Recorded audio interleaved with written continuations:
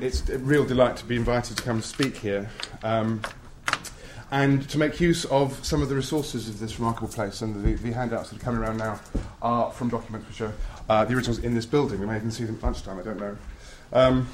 It also struck me, as Clem mentioned in his introduction, I quite like to think of contemporary aspects and parallels to historical subjects. And it struck me very much in the last couple of days.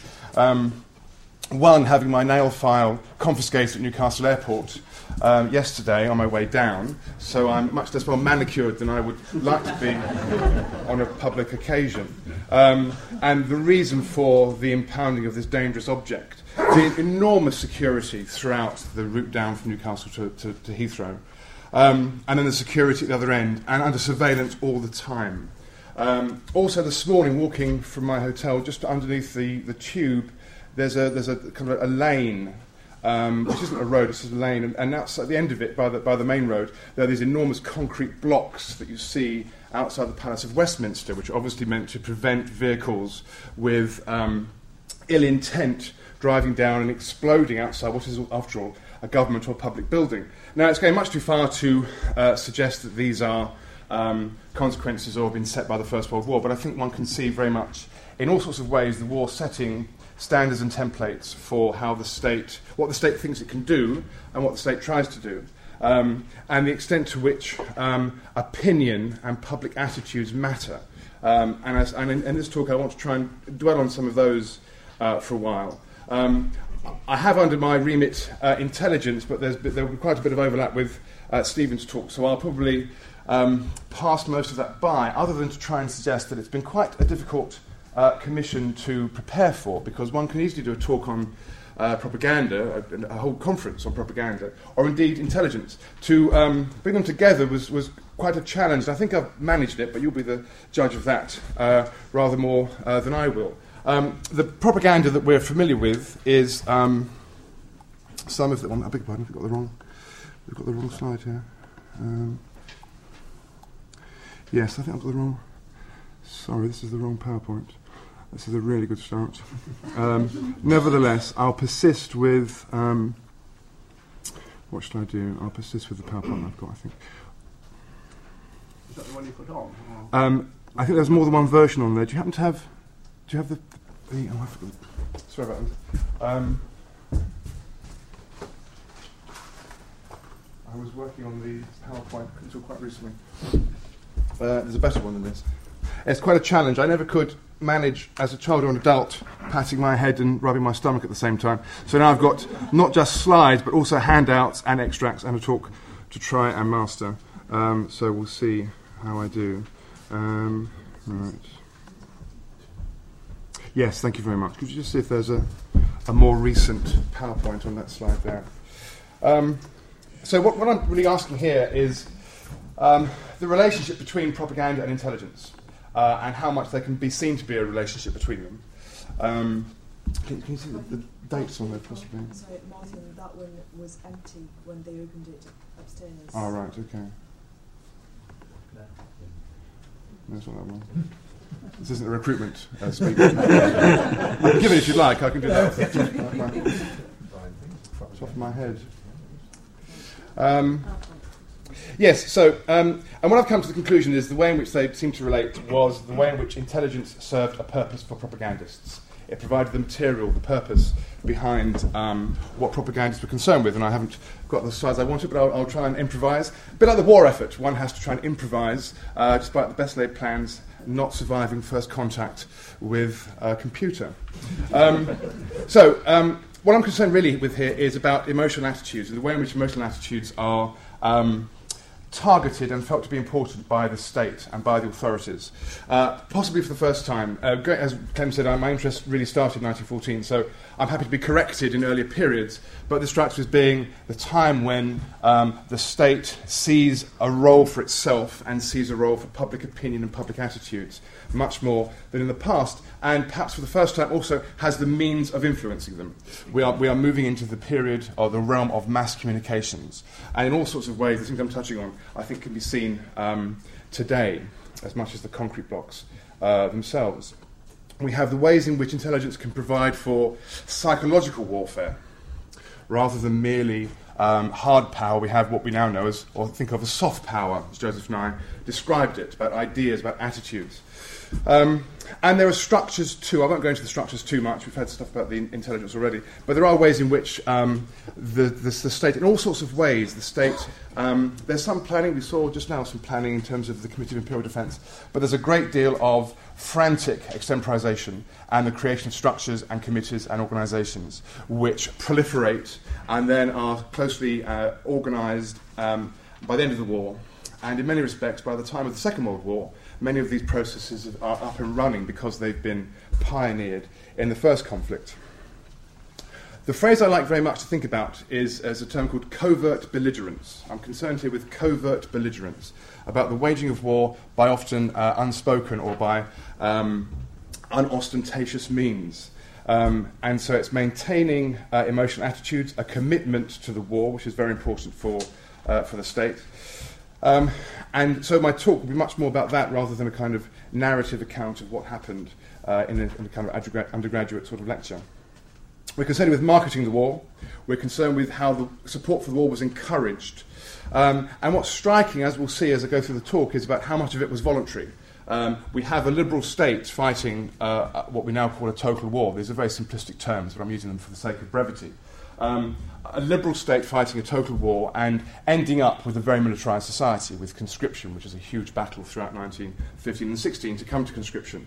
The Defence of the Realm Act, I mean, those concrete blocks by the tube are straight from the Defence of the Realm Act in terms of suddenly imposing restrictions on movement and trying to ensure that subversive forces are contained in various ways.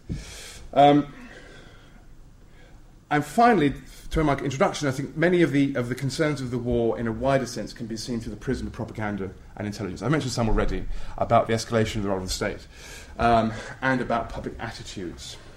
The first part then will be about propaganda, and I'll give you some examples of what I mean by propaganda.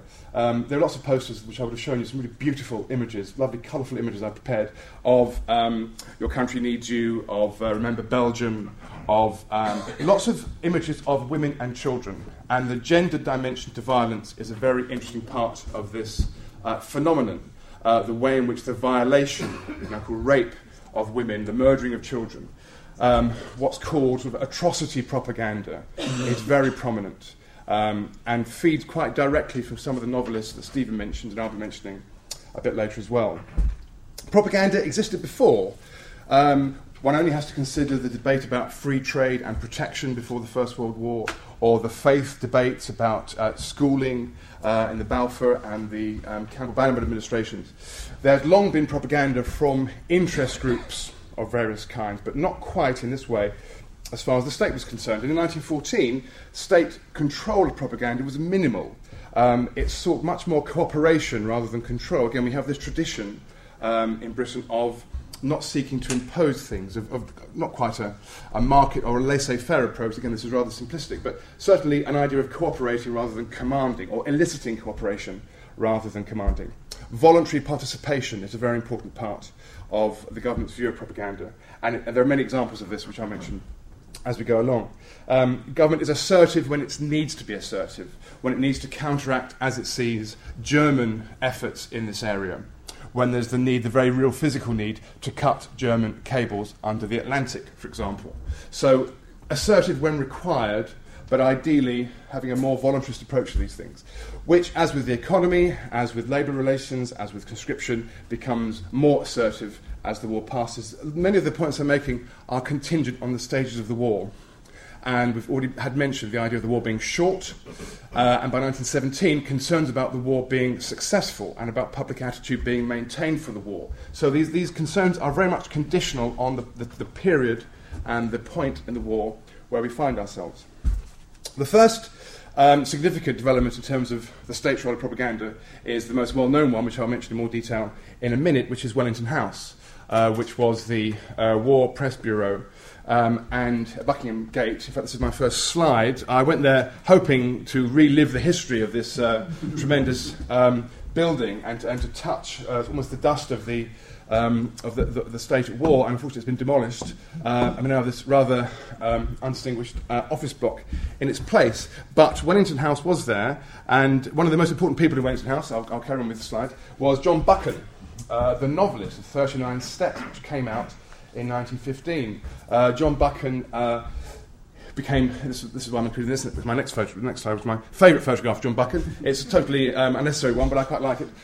He became Governor of Canada several years later, and found himself not entirely comfortably by my in this particular garb. More on this later. We also have the Neutral Press Committee under G.H. Mayer. We have the Foreign Office News Department coordinating news in Allied and neutral countries. We have Northcliffe, who took over the Enemy Propaganda Bureau. Where's Northcliffe? Do I have Northcliffe? There he is. There's Northcliffe. These are quite dull slides, and they're just black and white pictures of men. Actually, that's why I wanted some nice colour ones to enliven it for you. I'll have it on the website later on if I get the chance. We can get it at lunchtime. Yeah, we'll try and do it at lunchtime, yes. While you're having your sandwiches, you can watch the slides. The War Office Directorate of Military Operations. I won't go through all these in detail because it can be quite dull hearing one body, another body. I'm just trying to point out this proliferation of committees and organisations trying like mad to keep on top of the war effort and to try and counteract what they see may be German efforts in this regard. The Department of Propaganda in Enemy Countries.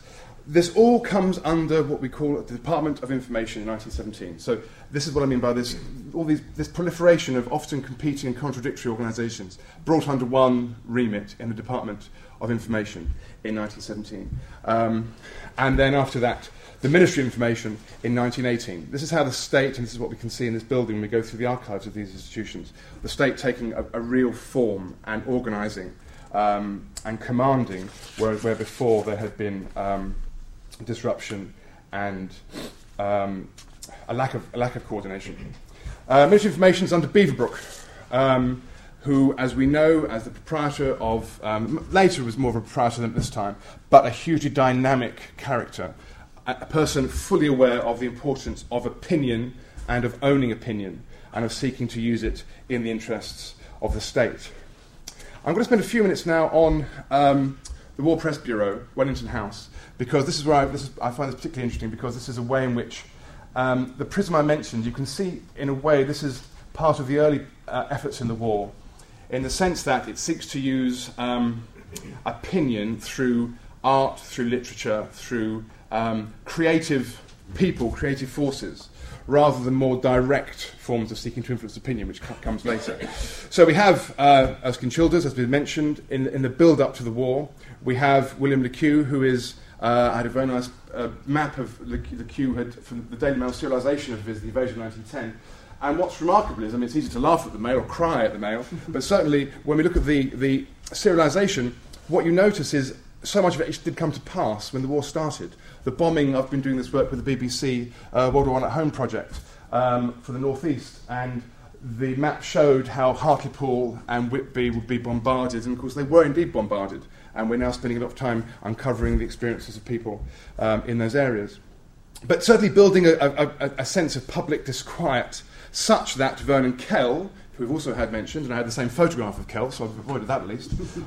Kell responded in part to these concerns in his desire to create the forebears of MI5. The spy fever that takes place when the war starts is something I spent a lot of time on when I did my work on McKenna, who was Home Secretary when the war started, and was absolutely a character buffeted by the demands of the tabloid press, by parliamentary opinion, by the sense that not enough was being done, that people with funny accents should be impounded and sent to Olympia in Black Marias, that McKenna, but like Haldane, the person who did more than anybody to build up the army and the territorial army, McKenna had German education, spoke German. These suspicions about Germanness, of course, one reason why the royal family overnight becomes the House of Windsor in 1917. So the Wellington House then uses novelists, uses creative people in the interest of the state, without directing them. Of course, it'd be like herding cats to try and direct novelists what to do. But the first thing that Masterman does, Charles Masterman, who's given the role of running Wellington House, is a friend of Asquith's, is he invites in September 1914 some novelists around, and it's remarkable. It's like a kind of wartime hay festival when you see who was invited and who turned up, in fact. Conan Doyle, Arnold Bennett, Ford Madox Ford, G.K. Chesterton, John Galsworthy, Thomas Hardy, Rudyard Kipling, G.M. Trevelyan, H.G. Wells, and more turned up at that supporting office block to discuss the war and the role of the war. And what Wellington House did was it coordinated their efforts. And by June 1915, it produced 2 million items, pamphlets, postcards, accounts of the war. There are several things here which I'll mention in passing. The first one was the Bryce Report, the infamous Bryce Report. I'll read you an extract from the conclusion of the Bryce Report. This was the full title of which was, if I can find it, here we are, Report to the Committee on Alleged German Outrages. So they were good enough to say alleged in this document. The conclusion of which states, from the following pages it will be seen that the committee have come to a definite conclusion upon each of the heads under which the evidence has been classified. It is proved, 1, that there were many parts of Belgium deliberate and systematically organised massacres of the civil population, accompanied by many isolated murders and other outrages. 2, that in the conduct of the war generally, innocent civilians, both men and women, were murdered in large numbers, women violated, and children murdered. 3, that looting, house burning, and the wanton destruction of property were ordered and countenanced by the officers of the German army. That elaborate provision had been made for systematic incendiarism at the very outbreak of the war, and that the burning and destruction were frequent where no military necessity could be alleged, being indeed part of a system of general terrorisation. And the last point, 4, that the rules and usages of war were frequently broken, particularly by the using of civilians, including women and children, as a shield for advancing forces exposed to fire, to a lesser degree by killing the wounded and prisoners, and in the frequent abuse of the Red Cross and the white flag. Now, Wellington House published this document, which was enormously successful and popular around the world, and which pressed the point that Britain was fighting a barbaric regime, that Britain was fighting for civilization and culture. And what better way of fighting for culture would there be than using artists and novelists in the cause? And the painters also were involved in this. We have people like Muirhead Bone was appointed in 1916, Francis Dodd, William Orpen, Paul Nash, C.I.W. Nevinson. There's been a tremendous exhibition of World War I portraiture at the National Portrait Gallery. If you get the chance, do go along and see that. Also in Newcastle, the Land Gallery, there was an exhibition with some really nice works by Nevinson.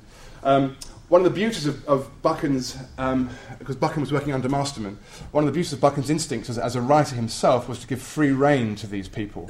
And so while it's hard to say, impossible to say, the effect of the paintings in terms of propaganda, we certainly have really significant works of art in their own right. And I had some examples as well to show you, to illustrate my points.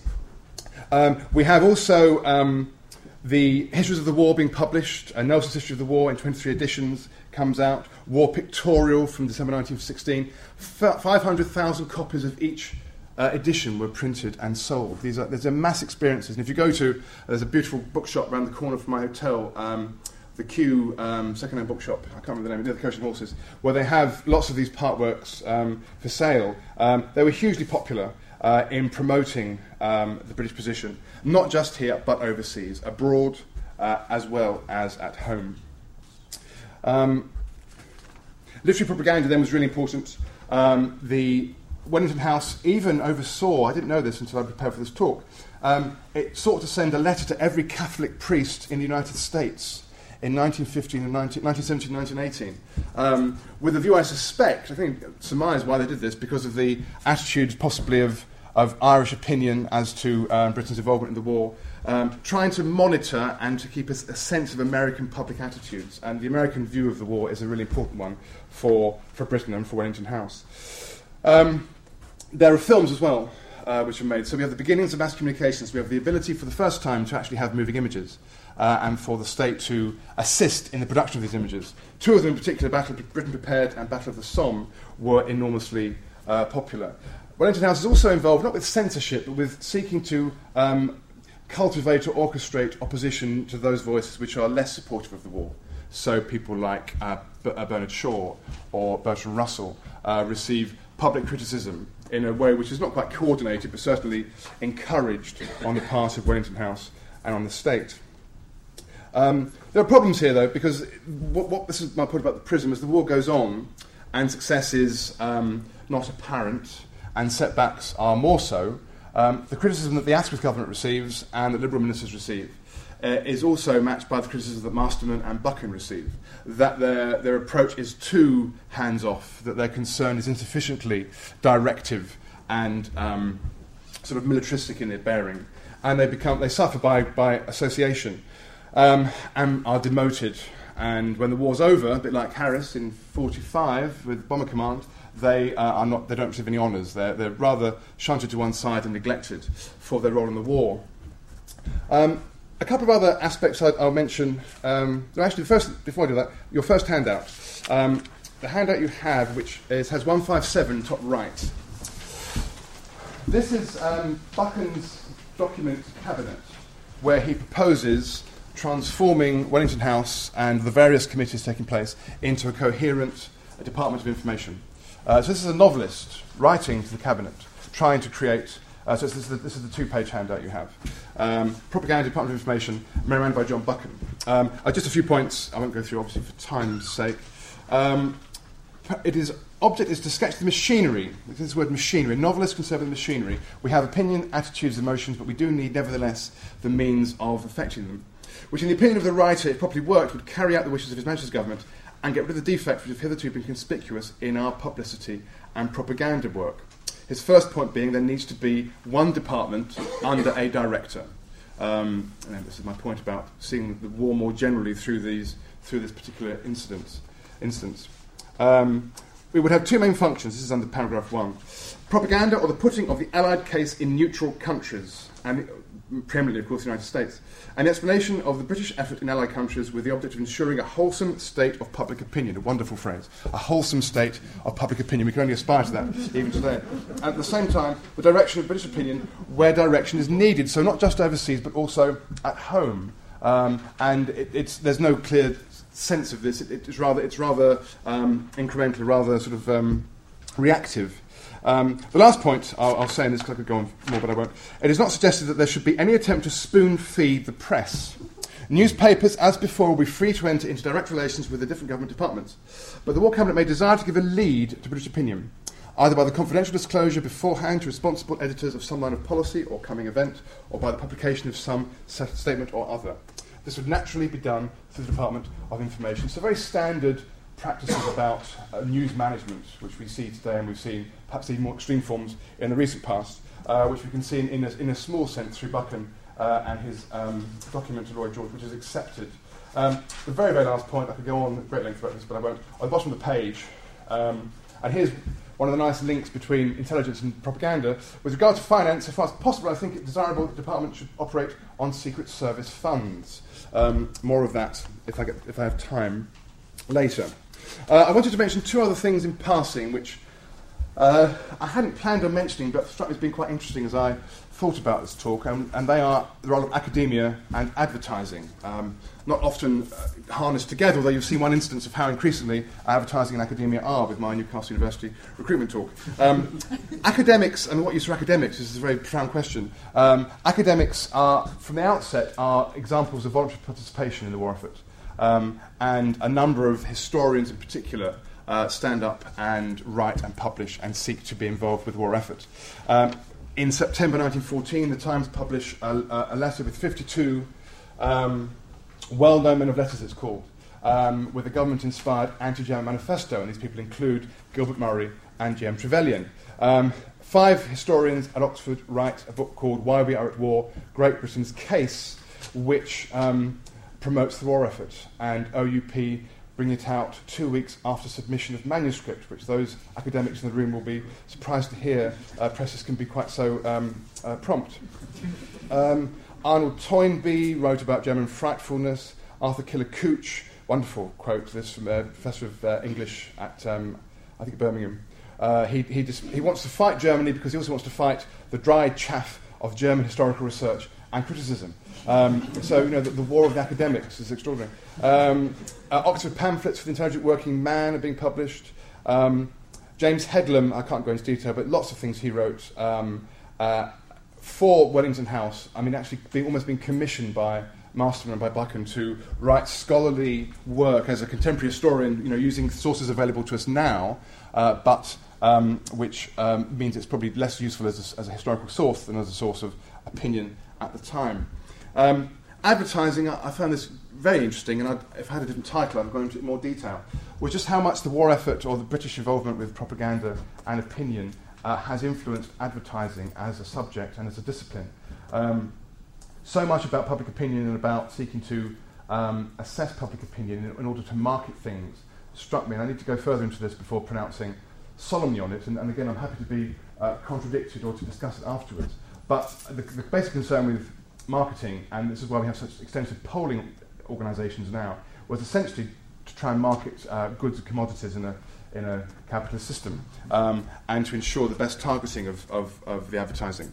And there's a very prominent, perhaps the most prominent American purveyor of public relations and marketing, Edward Bernays, wrote an article in 1942 where he uses the British propaganda effort in the First World War as a template for the American effort in the Second, and indeed for marketing and public relations more generally. Really interesting, the fact that he made this, and I mentioned very briefly some of the conclusions he draws in this article, which is called The Marketing of National Policies, Study of War Propaganda.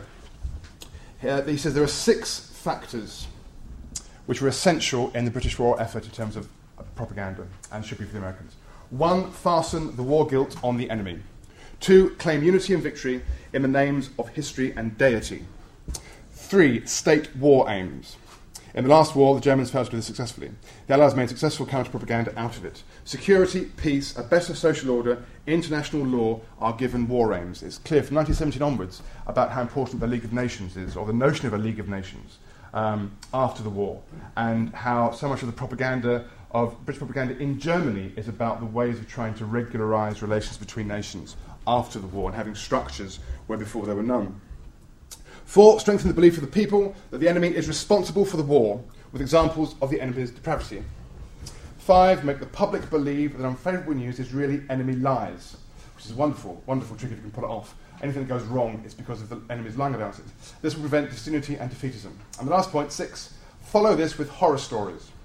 The story of the Turk who sits before a tub full of his captive's eyes was first told during the Crusades, which is like before my period of competence. But an example of how these things are never entirely new. Horror stories, says the author, should be made to sound authoritative.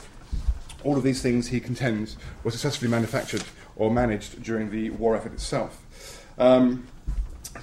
Intelligence. We've had quite a bit on intelligence, so I won't go into it in huge detail.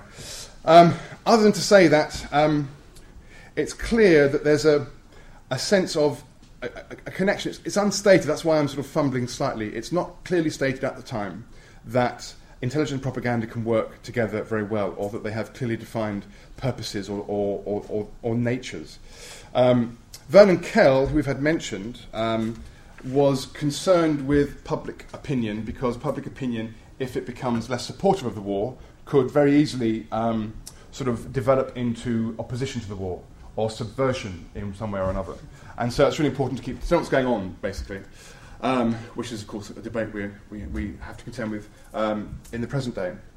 Fears of revolutionaries, fears of saboteurs, much like the spy fever before the war and in the early stages of the war, were really profound. And rather than dealing with merely with the press, one had to know what the public was thinking.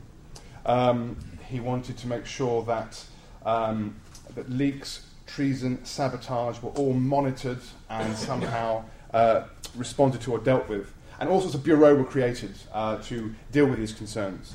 As far as opinion is concerned, foreign labour notes are published, so there's a desire to know what's going on amongst the industrial workers in France, in Germany, in Spain. There's evidence that the Germans are seeking to foment industrial unrest in the United States and in Russia, and of course we see the consequences ultimately as far as Russia is concerned. So the British are concerned very much with finding out what's going on, and also using this to engage in psychological warfare itself. So I've got 2 extracts very briefly to mention. The first one comes from a document prepared for Cabinet by Edward Carson, who I did have a copy of of Carson. There he is, Edward Carson, called A Psychological Offensive, to be launched at a well-selected psychological moment. and his concern here is that a joint manifesto should be introduced by the Allies to the peoples of the countries with which we are at war. This is really the manifestation of the League of Nations as a kind of propaganda effort, promising something better for the future. And I'm not promising penury if Germany is defeated, but promising a hope of a better future. And it mentions things like she has realised with increasing war owners, increasing opportunities offer themselves for psychological operations in countries of the Allies as well as in neutral countries, and that lack of military success may be counterbalanced, if not more than counterbalanced, by a psychological triumph. So the obvious absence of genuinely successful military news in the middle of 1917 could be counterbalanced, Carson suggests, and this is one of the most militaristic, combative people you could possibly hope to meet, Edward Carson, by psychological triumph. So the use of opinion as, this covert belligerence as part of the war effort. I could go on, but I won't because I'm overrunning it slightly as it is. The next handout you have, the one-page handout I refer to now, which is concerned with the government's worries about public opinion here and about the suspicions of a lack of satisfaction with the war effort manifesting itself in various ways. It's a much longer document. Also here it's a Cabinet 24-4. And I've included the other parts because it's too big. But the rest of the document contains detailed reports of all the various organisations and groups and newspapers who fund them, what their purpose is. He says here, third paragraph, this is George Kay of Home Secretary. Third paragraph, the question of taking more drastic powers to deal with the growing propaganda in favour of an immediate peace on terms favourable to Germany is, I think, a pressing one. So again, it's my point about contingency with the stages of the war. It's not a mass phenomenon, but increasingly, and certainly within Parliament and amongst many of the intellectuals I've already mentioned, there's an increasing desire at least to discuss the notion of negotiated settlement, rather than the knockout blow that the increasingly sort of belligerent rhetoric of the Lloyd George government is advocating. So far as the propaganda takes the form of meetings and speeches, it is a fair way to be dealt with. There's a strong public feeling against pacifist meetings, and these meetings, when not prohibited in order to prevent a breach of the peace, are usually unsuccessful. So it's managing itself because there's no genuine mass support behind it. However, he's concerned with pacifist literature, where further powers are required.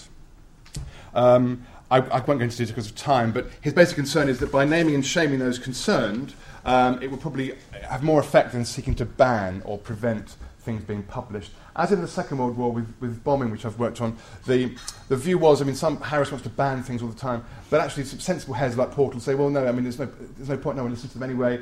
The publicity from you banning things is much worse than actually letting them just be unread.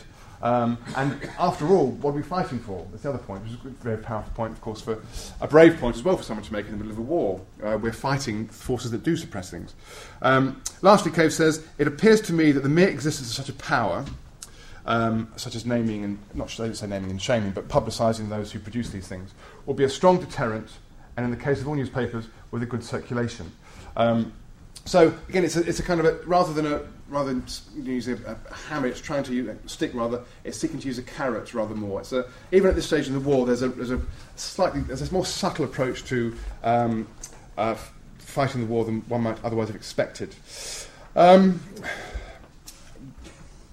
So Spanish political groups in Britain, Cabinet wanting more and more intelligence as the war goes on, wanting to know whether Germany will collapse, wanting to know whether Germany is a part of mutiny.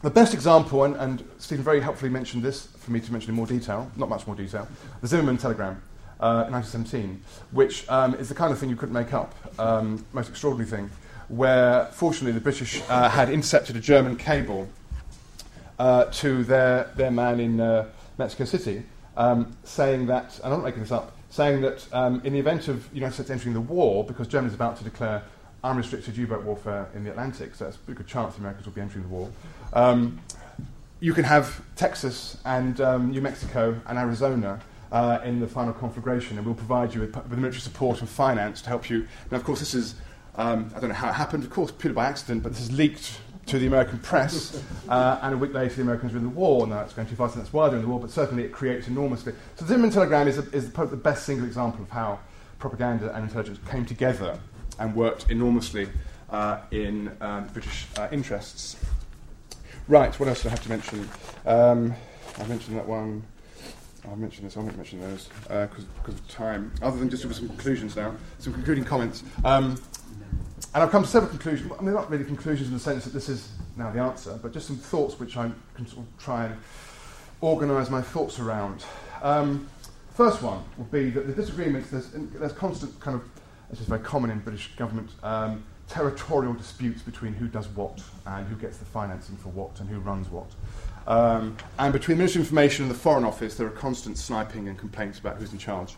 It's quite interesting when I was looking at House of Commons debate over the George Cave memorandum that I just handed out.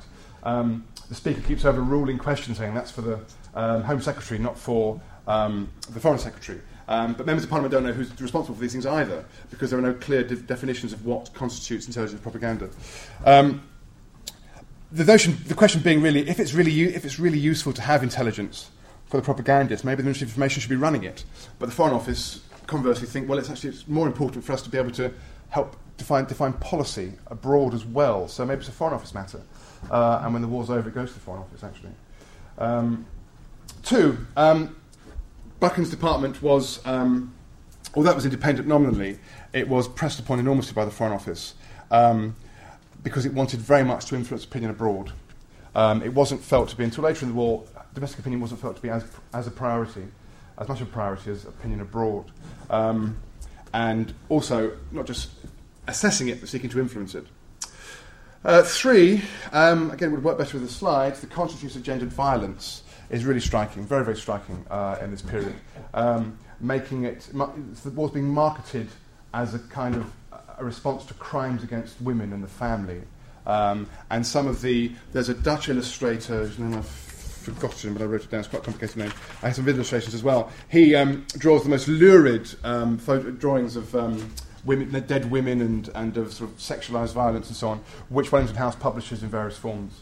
And which is very... This, of course, isn't made up. I mean, Edith Cavell, some of these sort of appalling things did happen. And again, there's a slide on her in my earlier presentation. Number four, rhetorical exaggeration of the gutter press, which one expects in these times of conflict, actually found some validation in official publication. So and this refers to the document I mentioned about from Buchan, about the desire to influence the press by giving them pieces of information and letting them run off with it. You don't have to encourage Northcliffe or Riddell at News of the World to go off and create some sensational story. They do it of their own volition. Five, the appropriation of culture. Again, I had illustrations of this about how Germany is, ironic terms about German culture and about how Britain is, by using novelists, by using artists, by seeking to promote a plural, diverse culture rather than this militaristic one. Some wonderful cartoons in Punch. We had one in Stephen's presentation. Some of my favourite ones that usually involve sport or cricket, particularly how the Germans would play cricket. And you see them marching out to field and using a howitzer for bowling, and just not getting the spirit of things in quite the same way.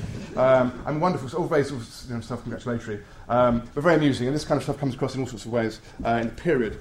Propaganda, the knee-jerk response is to say that propaganda is another word for lying, a euphemism for untruths and misleading people. And I think that's far from the case, certainly in this period. It's much more multifaceted, much more nuanced, much harder to pin down, actually, than that notion of propaganda as being a synonym for falsehood would suggest. Seven, given the prominence and the energy of voluntary organisations, there wasn't much need, certainly early on, for the government to do very much, as it happens, and that's quite a nice... I mean, again, it reflects the mass recruitment into the armed forces at the beginning of the war, reflects the popular support for the war, and as that popular support starts to dim, when the war itself goes on longer and goes less well than was planned, we start to see a greater involvement on the part of the authorities. 8, it's pretty clear, I think, this is something that Bernays points out, propaganda really only works when it's reinforcing existing attitudes. And for that reason, if it diverges from common sense, if it seems to promote something which clearly isn't true, or is obviously inflated, then it not just loses public confidence in that piece of propaganda, but for the entire process. So it's learnt fairly on that it's got to be with the grain of believability and plausibility, rather than seeking to say that black is white, for example. When it coincided with public opinion, it had really a real force, though.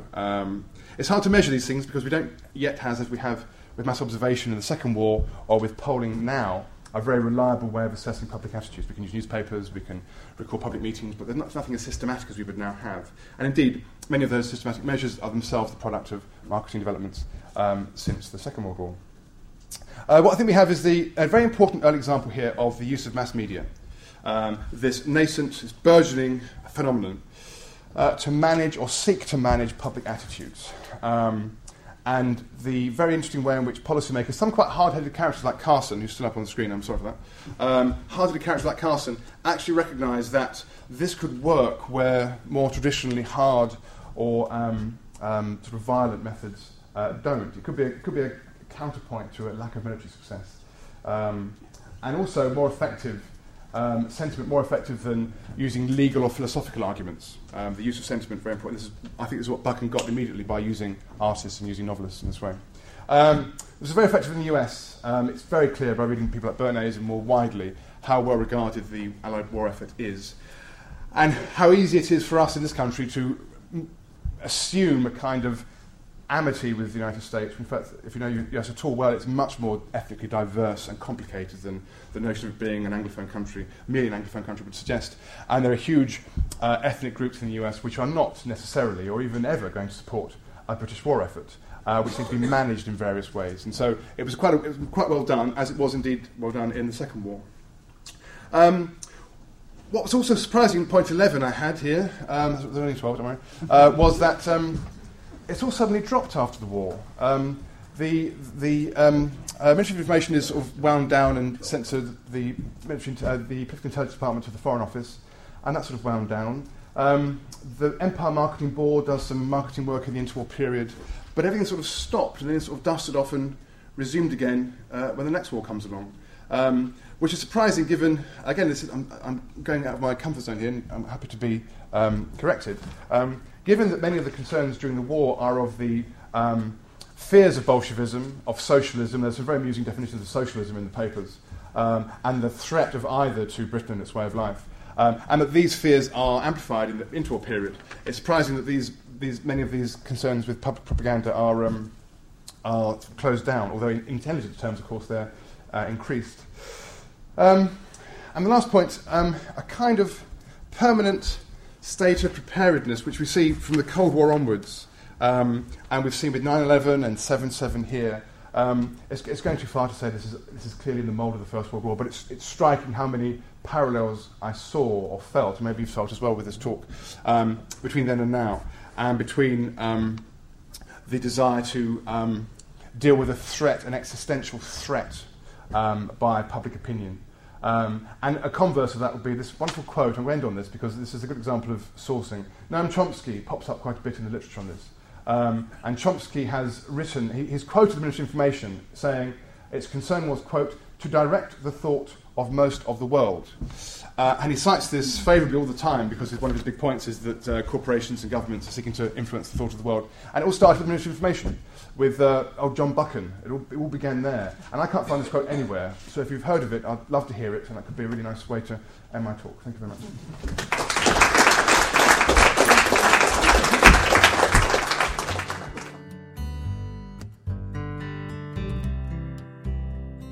This podcast is copyright the National Archives.